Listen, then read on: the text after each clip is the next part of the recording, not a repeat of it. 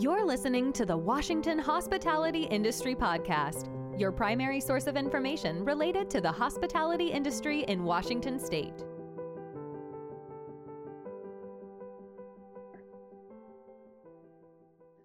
Good morning and welcome. Today we have our friend Rick Bra here to talk about labor management. I do have a little bit of housekeeping while everybody's coming in. Yes, we are recording today's webinar. We will have it up on our website later on today, along with his slides.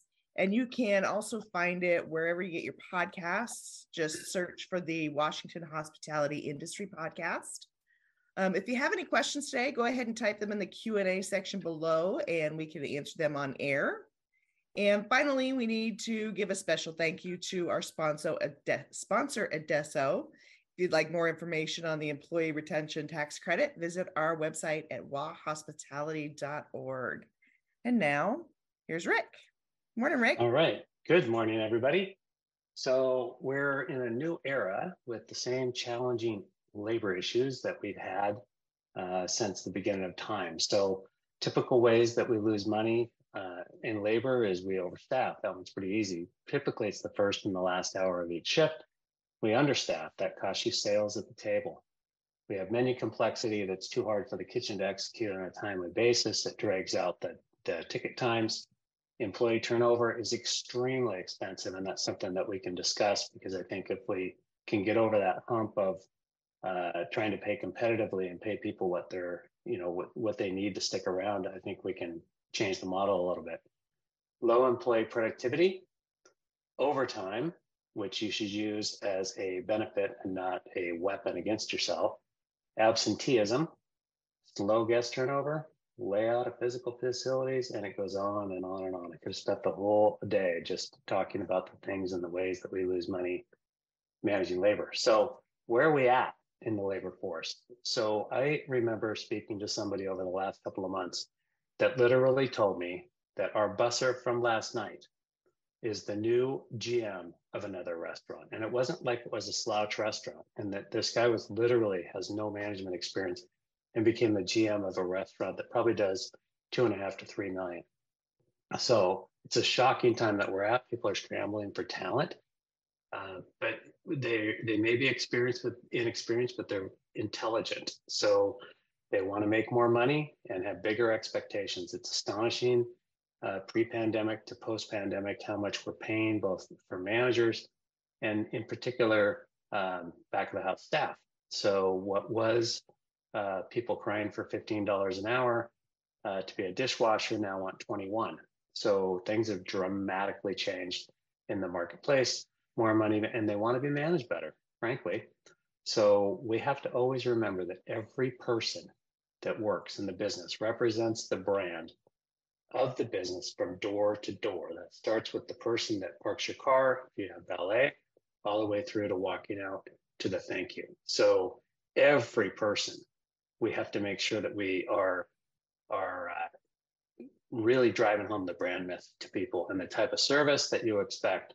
So clarifying expectations is one of the top things that you need to do. And we're in this kind of whole stage of starting over, I would say, even though we're, a good 1.5 years in from the pandemic. So we have to be in the directing stage versus guiding. We can't expect that people know what they should be doing. And that's where we get to this management work. The hardest work's really ahead. And when I grew up, we had a management model that talked about planning, organizing, staffing, directing, and controlling. And my observation was always, we're really good about staffing, directing, and controlling, and really poor about planning and organizing. And planning is really having that business out in front of you. And that's the key to running a successful restaurant, is always be looking forward, use behind you for the lessons, but always be looking forward and planning. That's the science of running restaurants. And it really comes down to getting the right people in the right place, doing the right work at the right time. And the last piece on there is develop from within. We are running tighter and tighter on talent at the management level. And a lot of times when we bring in management from outside, it doesn't work out. So we really need to be developing people from within and helping them get from point A to point B into the management ranks or even being really strong team members, but we have to develop from within, which really starts with engagement. So the US employee engagement trend in the upper green chart up there, you can see that it's been growing since about 2000, which is a little bit surprising to me. Took a dip in 2005, then it kind of started working its way up, and we're at 33%. I looked at some of my old work that I did, earlier in the 2010, we're sitting about 27%. So that's actually growing. It's dropped off somewhat from 2020 because I think a lot of people were working from home and basically, they felt really engaged during the beginning part of the pandemic, and then it kind of drew out and became less engaged. The actively disengaged people, those are the dangerous ones. They work against your culture. So we used to hover around 20%, that's down to about 16, but you can see that it's going back up again. People are getting a little bit grumpier about work. So when we talk about engagement, we talk about an employee's willingness to freely give this discretionary effort. So are they going to give it to you freely? And then it's really being capable of what you're doing versus what you're willing to do. So can do, will do. I can do it, and I'm capable of doing it. So if you look at the bell curve, you can see that on the left-hand side, you have actively disengaged. On the right-hand side, you have actively engaged. Then you have somewhat disengaged and somewhat engaged on both sides there. So the actively disengaged people give you a half a day of work for a full day of pay. The actively engaged people give you a day and a half of work for a full day of pay. So they give you 3 times the amount of work than somebody that's actively disengaged. Most people, I would say, in the workforce are kind of hovering in that middle, somewhat disengaged, somewhat engaged, kind of go back and forth. And you can see you get 2/3 of a day out of one side of the engagement, and you get a full day on the other side. So what happens is that grows that customer passion and loyalty, the more engaged your crew members are. So we got to make sure that people are psyched up from the minute that they come in the door to the minute they go away back home. So you can see that 300% more productive than an actively disengaged person. That's why the people that work really hard and they're your superstars, I love to reward with overtime, because you're paying them time and a half and you're getting a day and a half of work out of them for a full day of pay. So even on the incremental that you're paying time and a half, you've still won overall throughout the entire day. So I love to reward people that are really hard workers and they just get stuff done. They just kick butt. And we all know those people. And those are the people you want to reward with overtime, particularly in the kitchen. So this last piece down here is something that a gentleman named Corey McKenzie laid out during a meeting that I had with one of our clients. And he talked about what people want today is predictability, consistency, and stability. And by predictability, it's really a predictable workplace where I'm going to work. And consistency, they're really looking for consistent work and consistent norms and standards. And then stability is what happens when, everything hits the fan and it's very, very stressful here. We've all worked with managers that we couldn't count on. What people look for today is who's going to lead me through the storm, because restaurant business is not easy. It gets really busy and then it slows down and it gets really busy again. And so they want leadership that's really stable. They want leadership that they can count on when things are falling apart. They can keep it together and put it together. And that's the kind of stability that they're working for. And out of that, it creates a safe workplace for them where they can perform really well at a really high level. So I think it's a great model to create a predictable workplace that's consistent with norms and standards and is stable from decision-making standpoint and from an emotional standpoint. A lot of fun you can create by having that model in place. So we also have to come to the point of providing extra touches. Now we're back to that point where really we've dropped off. You look at that, more frequent recognition is critical for the US employee engagement. So in the last 7 days, and this is part of the Gallup Q12, and they have got it right on their site for you to look at those statistics every month. So you can see they're all the way up to February, even though it's a few months behind, it's lagging. it's still very good data to give us an indication where we're at. So in the last 7 days, I received recognition or praise for doing good work. About 30% agree. You can see all the way back in 2007, we were probably at 26, 27%. So that's actually come up a little bit, but definitely not at the peak of 2020, which, you know, is in the pandemic, and you see 2021 as well. People felt like that they were receiving a little bit more recognition than they are today. So things are going back to normal. And so we're kind of settling back in. It's flatlined a little bit to slightly down since it's second peak there in February.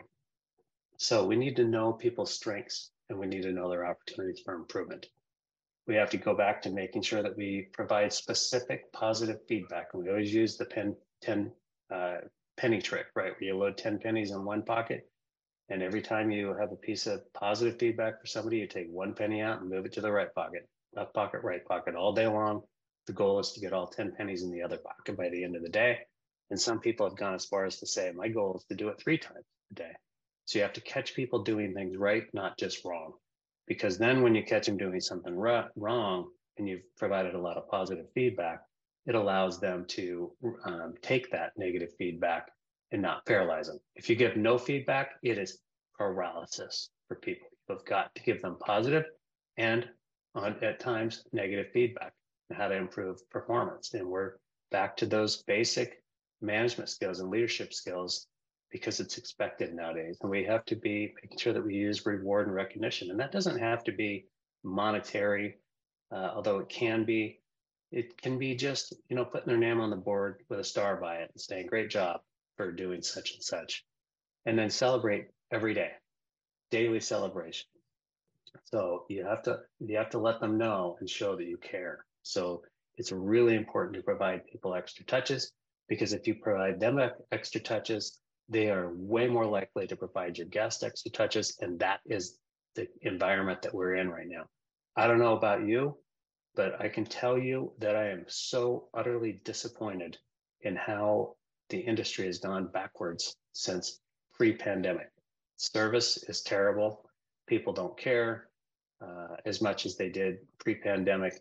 So we're in a different era right now than we have been, much more like the 70s than the 2020s. So we need to kick it back into gear. We need to show people how much you care. We have to create a great service scape for our people. That's your job as a leader, is to create a service scape for your people that is every bit as enticing and lovely as you want them to create for your guests. You have a toxic environment, they're going to create a toxic guest experience.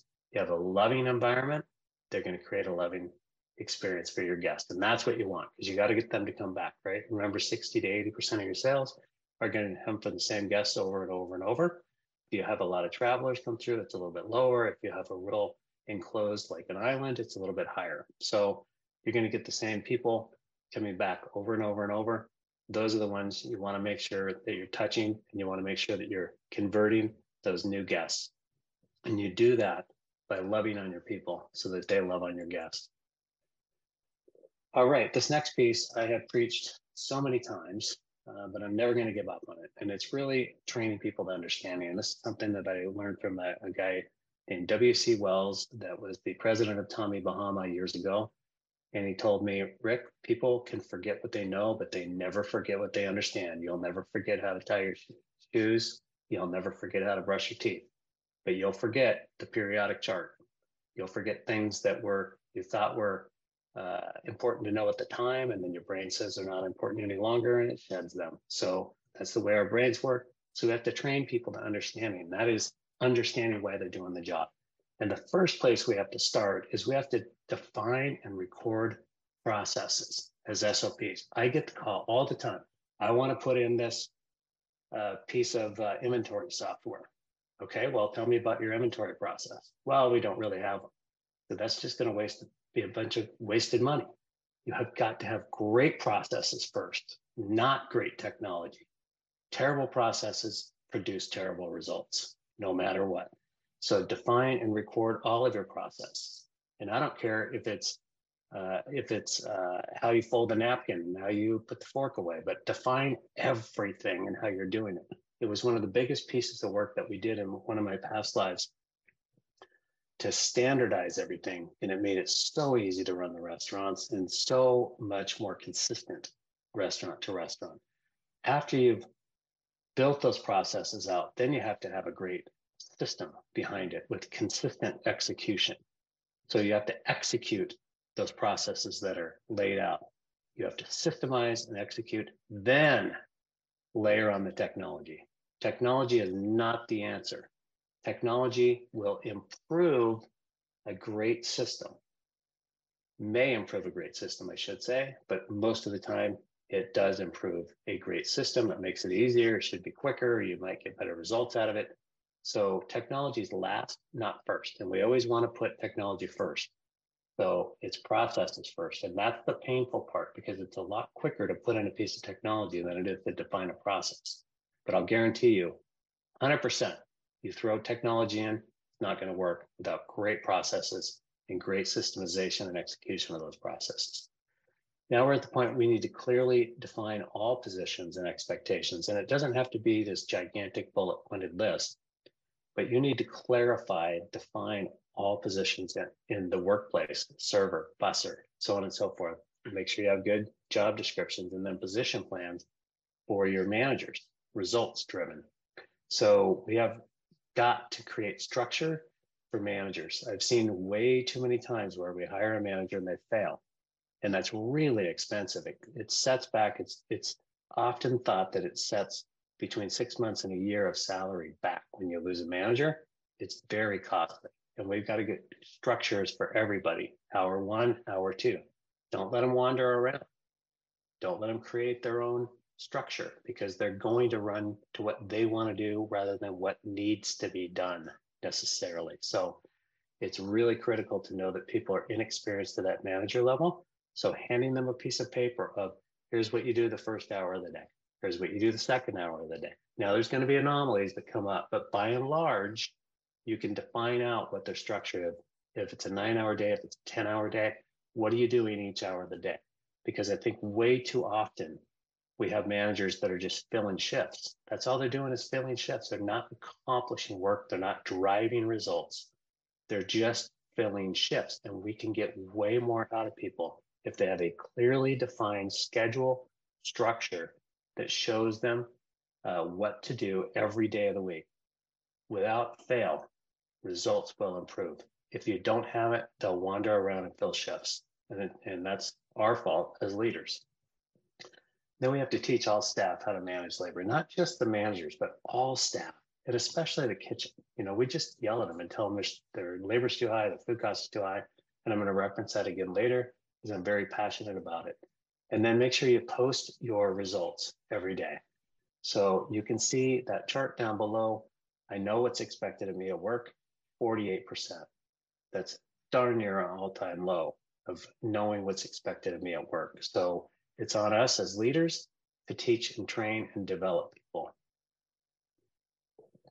Which brings us to the next piece, which is Rudy Mick's saying of you have to know, you have to do, you have to teach, and you can master. So we have to realize and recognize that we have to move every team member through competency to mastery. And that really starts with everybody, when they start a new job, they're somewhat unconsciously incompetent. Then they move to conscious incompetence, conscious competence, and then unconscious competence after that. So those are basically unconscious incompetence is, I don't know what I don't know.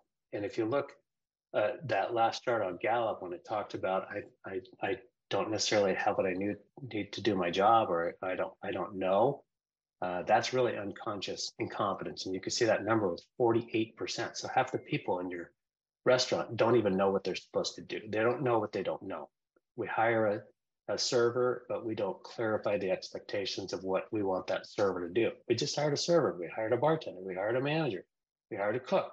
They should know what to do. No, you can see half the workforce doesn't know what to do, and they want to succeed. You know, these people they're unaware of the expectations that we have of them. They're unaware that they've got lacking skills, you know, and they might even deny the usefulness of that skill. So it's really the first stage is telling people very clearly what they need to know, because they don't know what they don't know when they're unconsciously incompetent. So it's our job to move them to the conscious competence stage. So the conscious incompetence is the next stage, which is I know what I don't know.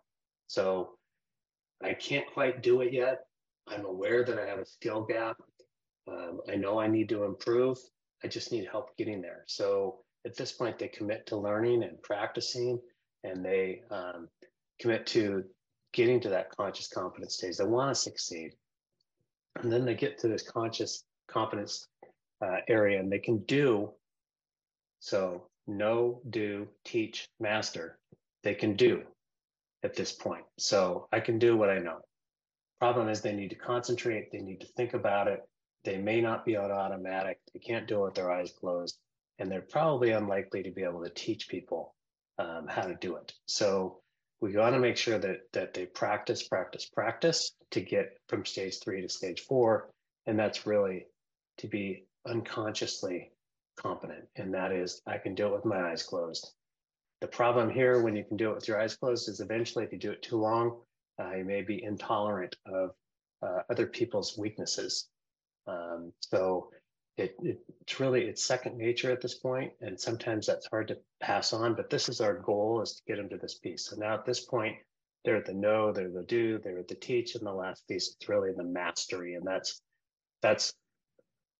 that last piece is when you are so confident that you wake back up to knowing your confidence, that you can do it with your eyes closed. So that's the mastery stage that we want to move people to. So they start as a novice, they end as an expert and as a master. And at that point, they're ready to take on something new, because if masters, one thing about masters, by and large, they will begin to slip in their performance and spend more time covering up their lack of performance than performing. So we know we have to bring them new challenges. That's why it's important. If they want to get into management, we identify them early and we move them along that track. So now we're on to labor staffing. And staffing is different than scheduling. Staffing is really planning, making your manpower decisions and operating guidelines. I remember years ago when I was working with a new client, and we put in these blind staffing grids, and the light bulb went on, because all they ever did is write a schedule, and they let people come in, according to the schedule and what they needed. So that's an operating function. It decides who works where and when and what tasks they're going to do. But manpower staffing is really, here's what the business needs. And that's how you should staff your restaurant, not who can work where. That is the Achilles heel of our industry. Oh, if I don't do this, then I'm going to lose these people. Well, sometimes you might need to make a different decision, or you're going to bleed red, and eventually a decision will be made for you. So we want to get on to staffing first, and that's by blind staffing grids. So we do these once a year. You build out a minimum grid, and then you build that program by day. It's a very time-consuming task, but very well worth it. So you're going to want to build it based on the size of your organization in $5,000 to $10,000 increments. And then that tells you how many people you're going to want to have at each increment. So for example, if I need, let's say 3 cooks to do $5,000, I might only need 4.5 cooks to do $10,000 increment. So building that out, it has to be built out by hour of the day. And then that sets your labor ideal schedules. Standards for scheduling. Then you can match up your schedule to that, where you can go in, you can say, okay, we're going to have a $50,000 week, or in some cases, maybe it's a $20,000 week or a $100,000 week. But the grid is already built out. So you say, here's what I should be running, how many dollars I have to spend. Then we write a schedule that costs out to that amount, so that we're matching up the costed schedule to the blind staffing grid. And then we can look at what is our forecasted goal for the week. That determines how many dollars we have to spend. That determines the schedule that we can write. And we review all of that together. And then we use a checkbook to manage it. So this last piece in red here, I skipped over it. So, I'm really big on making sure you get the business in front of you. If you're constantly looking back, if you're constantly not planning, which is the Achilles heel of planning, organizing, staffing, directing, and controlling, the Achilles heel is the planning side. We have a lack of planning. So make sure that you plan the business. You have to get the business in front of you and plan it. Then you can drive results. If you don't do that, you're going to just be hanging on for your life. So how do we get this labor into action? We forecast sales and costs every day, and we make adjustments to the schedule. One of the best operators in the industry always told me, because I always marveled at his labor numbers, and how do you run such consistent, great labor numbers? He's like, I write my schedule at 80% of the forecast. So write your schedule at 80%. Then he's like, look, people will stay extra if you need them to stay extra, but they're not gonna go home early if you write them fat on the schedule. So schedule that productivity, because his opinion, and I agree with it, is that we're at a minimum between 20 and 40% unproductive. The restaurant business has some of the most unproductive metrics for measuring performance of any industry in the world. So manufacturing, boy, they got it down to how many bottles of milk you're going to produce per minute. So and how many people it takes to run that machine, and it's that way on the manufacturing side. But restaurants is all about people, and we don't have those same metrics to live up to. So his opinion was we're at a minimum 20% overstaffed at all times. So I write the schedule at 80%. And his numbers, believe it or not, front of the house, still right around 10%. Actually a little bit lower. Back of the house, still right around 10%, maybe a little bit higher, but still running 20% at the most direct labor without management. We want to make sure we have short, fast, energetic, profitable shifts that optimize our operation. And then we manage that by a checkbook. How many dollars did I have? And how many dollars did I over or underspend? So what was the schedule, and how did I line up to that schedule? So we want to make sure we kind of shift at this point to focusing on labor, sales per labor hour in the front and the back, not just percentages, because as minimum wage goes up, those percentages get a little bit wacky, because we may raise the pricing, but it may not be directly correlated to what the labor should be. So we want to make sure we're driving more sales per labor hour, and in a lot of cases, guests per labor hour. We'll talk about that a little bit later. So we want to make sure we're driving efficiency rather than percentages. And that for the front, I would say $150 for total sales. And you're going to look at your numbers to start, and you may be way below that or slightly above that, or blowing it away. But you need to look at those metrics.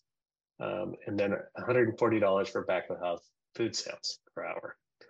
And then use every tool that you have to manage every hour of every shift and every dollar. So this next piece, I think, is very important, because we want to have producers and not sluggers.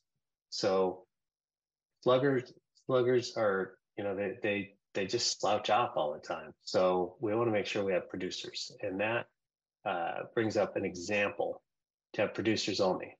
I went to a restaurant recently in Bellevue, Washington, and there's a lot of them there now, and there's a lot of really great restaurants there.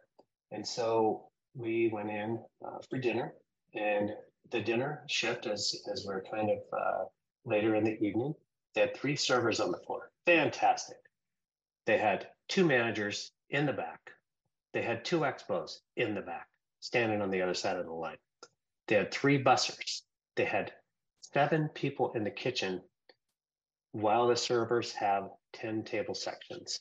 And oh, by the way, I forgot to put on there 2 front desk people. So look at all the people they have to support those 3 servers.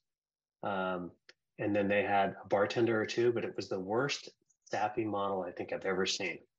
And we have to look at what the floor looks like. It's got to be a pyramid with the producers, really an inverted pyramid with the producers, which are the servers and the bartenders, have the most staff, and then it filters down to any kind of support staff, because servers can always fill in, and line cooks can always fill in if need be for those support positions if they have to, and managers can always fill in for those support positions. So we need to repurpose the support staff. We just can't afford it anymore with minimum wage creeping up to $20. It just doesn't make any sense to have somebody standing at the front desk. So they have to be cross-trained on how to deliver food, how to bus tables, how to get away from that front desk, but keep an eye on the door. The bussers and the runners, I think ultimately need to be converted to servers. So I know that some of the POS systems with the handhelds have helped improve that kind of staffing model at the server level, but I'd still rather have somebody spending the time at a table as a server than I would have a busser come along and remove the plate. I think servers are more than capable of bussing their own tables. So having, 4 servers and 1 busser, as opposed to 4 bussers and 1 server, that's the model. So we need to be very, very careful and make sure we don't have a lot of support staff, because they're very expensive and they might bust their butt for a period of time and then be slow, because they can be fast, but we want more revenue producers on the floor. Same with dish, same with prep. They know everybody needs to be learn to jump up on the line and help out. As well as the guests in the building, it is all hands on deck. And then we have to teach and train again, mentioning this, we have to teach and train the kitchen staff to manage labor and food costs. We have to teach them, spend the time, sit down with pen and paper and show the kitchen staff how to manage labor. It's way too often that they're just told their labor cost is too high, the food cost is too high. And on the labor side, they feel stuck because maybe their people have 2 jobs and they can't, say, well, if I give, so-and-so these, hours, then they're going to go away. So at some point, they're going to go away anyways. The restaurant business is very transient. We have to run it around the business and not necessarily around the people. And that's a tough pill to swallow. If you do run it around the people, just know, hey, I'm spending an extra $30 a day just on this one person. That's about $11,000 a year. That's my investment in these people. But know those numbers if you're going to do that kind of thing. And then make sure that you match your hours to the peaks in the business. So really, really fat in the middle and skinny in the shoulders. Fat in the middle, skinny in the shoulders. Take risks before the rush and after the rush, but not during the rush. Productivity is always greater than percentages. Productivity drives profit. So we have to manage every hour of every day. Go back to the beginning of the presentation where we talked about people need to be directed in what they're doing. We need to be bossy right now, pleasant, but bossy, because people don't necessarily have the experience. They're going to slow down. They're going to stand around. So we need to make sure that we have every hour of every day managed. So busy opening, busy closing, and don't be afraid to schedule at odd times. So a lot of people are like, oh, I brought them in at 4, I brought them in at 3:30, I brought them in at 4:30, brought them in at 5, whatever it is. Don't be afraid to schedule somebody at 3:45, 4:15, 5:15, 6:15, because a lot of times I see the staffing of most restaurants is fully staffed for dinner right around 4 o'clock. Like, what are they going to do? Or might have a busy happy hour, but certainly not busier than dinner. So you waste 2 or 3 hours worth of time every day. That adds up. Think about $50 a day. How much that is? About $18,000 a year. So it adds up. So we want to watch speed as well. What is the speed of people? You don't want them rushed. You want them fast. So we watch them. We make sure their movement is fast and efficient, but not rushed. Manage those sales per labor hour. We keep, we want to make sure that we keep people in bodies, because it's hard to find people to recruit right now. So we want to keep bodies, but we're going to use what Terry Broyles says, is use that 15-minute sandwich. So cut 15 minutes on the front, cut that 15 minutes on the back, and do that all day long. So use that 15-minute sandwich to really close in the front and the back of the shift, because that's where we always lose it. It's clockwork every day. That's where we lose it. So profit's automatically going to follow productivity. Becoming productive is the most important thing for labor management of anything we do. It's not managing labor percentages or labor dollars. It's managing productivity, and that will give you more profit. And for the kitchen, that's really small menus, easily executed with properly portioned items, which is the number one sin in most restaurants. They don't portion everything, and running a really tight kitchen. Because your responsibility as a leader is to get the maximum productivity with the absolute best results possible.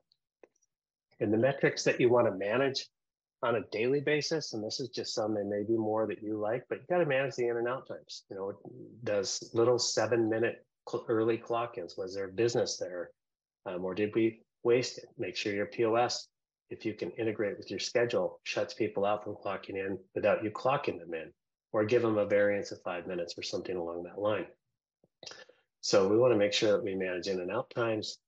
Forecast accuracy, check your numbers all the time. Are you a great forecaster? I'll guarantee you the best forecasters in the industry run the best numbers in the industry, bar none. Best forecasters get the best results because they know how to schedule, because they know what they should have and when people should be working. So forecast accuracy, you want to measure that all the time. Schedule versus actual hours, that's a no-brainer. How much did I schedule? How much did people work? We want to manage labor dollars and labor margin. In other words, how many sales per hour were worked? We want to make sure that we spend labor, not use labor. We want to know what the sales per person are, both in the front and the back. Did we waste any money? Line those up. One of the worst days of the week in every business is Thursday. Go back and look at your numbers and see if your labor is worse on Thursday. Sometimes it's even worse on Friday because we overstaff. So that goes back to forecast accuracy, making sure we have the proper forecasts to run the proper labor. We want to manage those ticket times, make sure they stay in line. This is a lot of work to manage this stuff. I realize that, but this is all really important. And after you have great process and you've systemized to execution, you can put in a piece of technology that'll give you these things pretty easily. Table turns, how many turns are you getting? When are they doing it? What days of the week? Managing a guest check average. And lastly, I had to throw in this, your break compliance. Make sure that you are watching that break compliance like a hawk, because there's a lot of lawsuits lying around right now. So we want to make sure that we communicate the results. After we've done all that measurement, we summarize the results, we post it daily, not weekly, every day. We want to know what we're supposed to run, how did we run? Then you can summarize it by the week or the period or whatever you want to do, but make sure it gets posted every day so that people are looking at those results every day. So continue to clarify role responsibility, provide timely feedback, dedicate adequate resources for development, pay attention to how work is structured. Is it structured properly, especially at the management level? That's very important.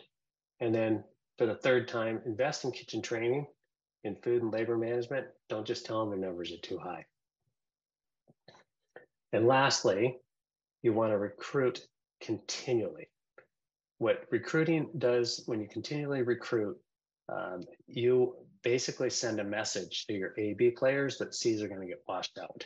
So make sure that you have standing interview times, that you're constantly recruiting. Don't stop recruiting. Always look for that bell ringer. Someone's going to come along that may be better than a C player. Because if you think, look at 30% or 20 to 30% of your workforce are C's. You're going to want to replace them, or they're going to quit, or worst case scenario, they drive out an A/B player because they think, oh, these guys, they don't even know what they're doing at the management level. They let this person work and they shouldn't be working. An A/B person would rather pick up the slack than work with a C. So always be recruiting. And then right now you have to move really fast to hire. Every day I hear, I got back to them a couple days later and they're no longer available. So you want to get to the people the same day as when they apply. Or some people have as short a time as an hour of getting back to someone to get them into an interview. Because what's happening a lot of times is I scheduled 3 interviews. One person showed up late. One person didn't show up at all. One person showed up and was actually good. But we're in a tough spot where people are just ghosting interviews. So we want to make sure that we're recruiting continually, because you can't count on much more than a 1 out of 2 luck ratio. Unless you're super awesome, 1 out of 2 if you're lucky. So 1 out of 3 is more typical. I hired 3 people, one of them worked out, the other 2 were duds. So we want to recruit continually, always be recruiting. And remember that retention beats recruiting. That goes all the way back to making people make sure that they understand their jobs, what they're supposed to do, where they're supposed to be, what time they're supposed to be there, the expectations. So they feel really great about their job. They feel secure and they can perform. Just in summary, we want to make sure we engage first. We want to make sure we train to understanding. We manage and develop people. We plan labor, not react to labor. We manage productivity actively. We continually recruit, and we win every day because your people are looking to you and saying, how can I win today with this person as my leader? And that is a question that people ask every single day when they come to work. How am I going to win with you as my leader? All right, questions? All right. I got to tell you, Rick, you can always get the most requests for replays. People are wondering if we're going to show this later. Yes, we are. We will have this up on our website later today and along with the slideshow. So you can look forward to that later this afternoon. We do have a question. Is there a general direct labor percent of sales goal for family fast dining restaurants? Yeah, that's really shifted. It used to be in the teens and then it went to about 20. I still love it around 20, but you're going to be getting a great result provided you're a Washington-based restaurant and not outside of Washington, because you can do better with the tip credit in 43 other states.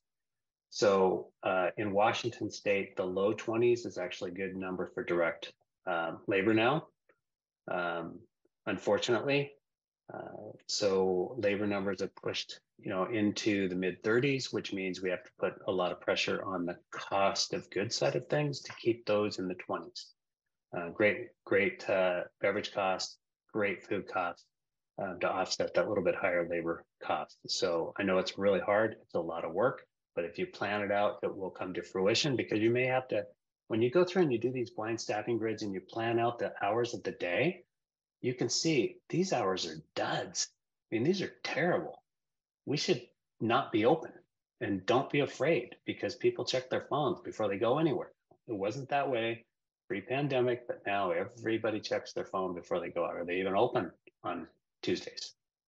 So I think be very conscious of the business and choose the business first. All right. If you are opening a new restaurant, how far out would you schedule interviews? 2 weeks, 3? Oh boy, that's a great question. I think that you have to be scheduling interviews a minimum of 4 weeks out, because if they have a job already, you want them to give 2 weeks notice. If they don't give 2 weeks notice, that's not a person you want. So I'd say probably 6 weeks out, minimum of 4. Managers, you got to start a couple months ahead of time. There's a long lead time there.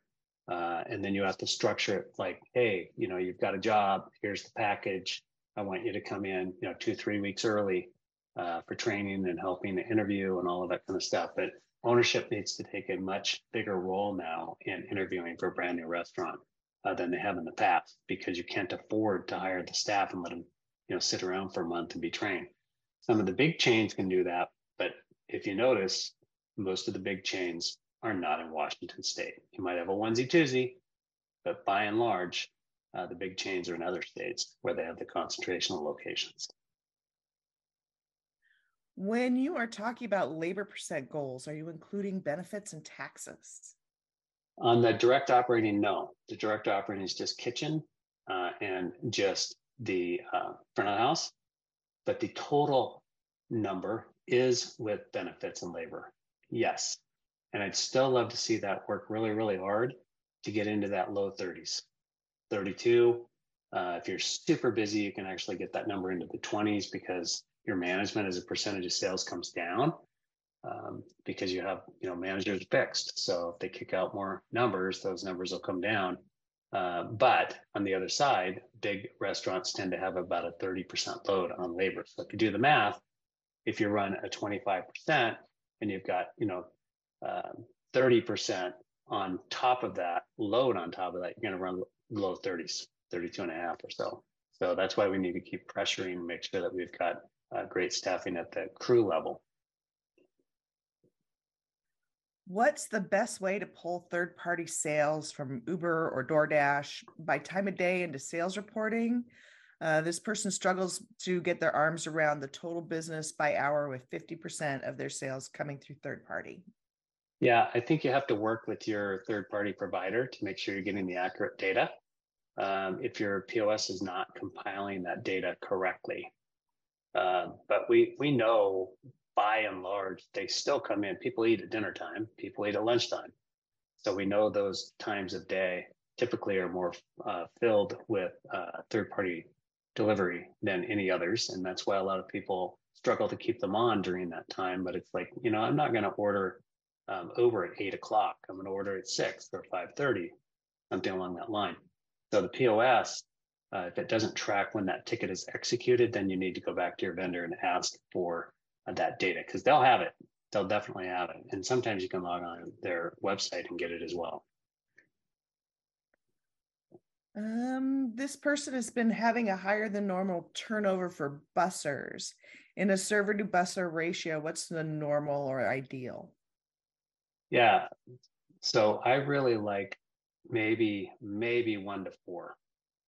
Maybe 1 to 4. I do not like to get above that.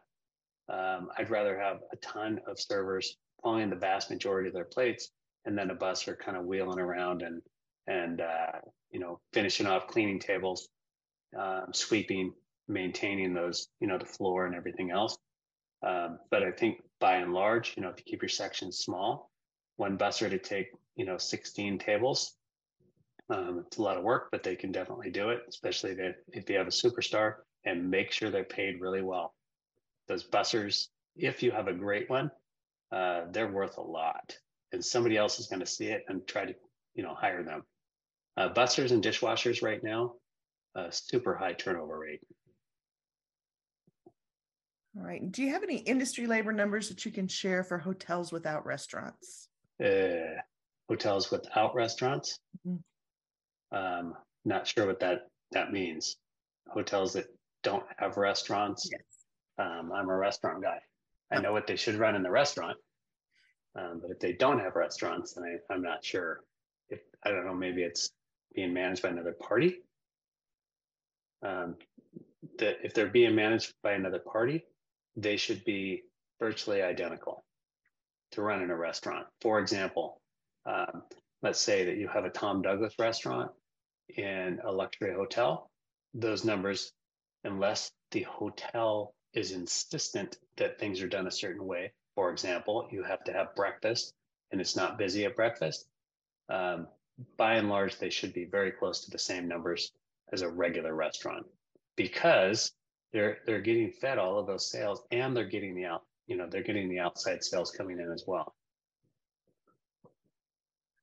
Do you foresee any return of the tip credit in Washington State? Do I foresee that? Yes. If you ask Anthony that question, he would say it's always a non-starter. Don't even bring it up. It's always a non-starter. We bring it up anyways, but no, there will be no tip credit, I don't think, ever in Washington State. It's one of 7 states. In fact, it's kind of starting to drift the other way, where states are like, why do we give credit for tips? So I think you're going to see more of the service charge model coming forward in the future. I think we're going to have to go that direction, like, Europe, where there's no tipping and you just have a service charge in your check, and then that gets distributed appropriately to the staff. Still a big fan of that.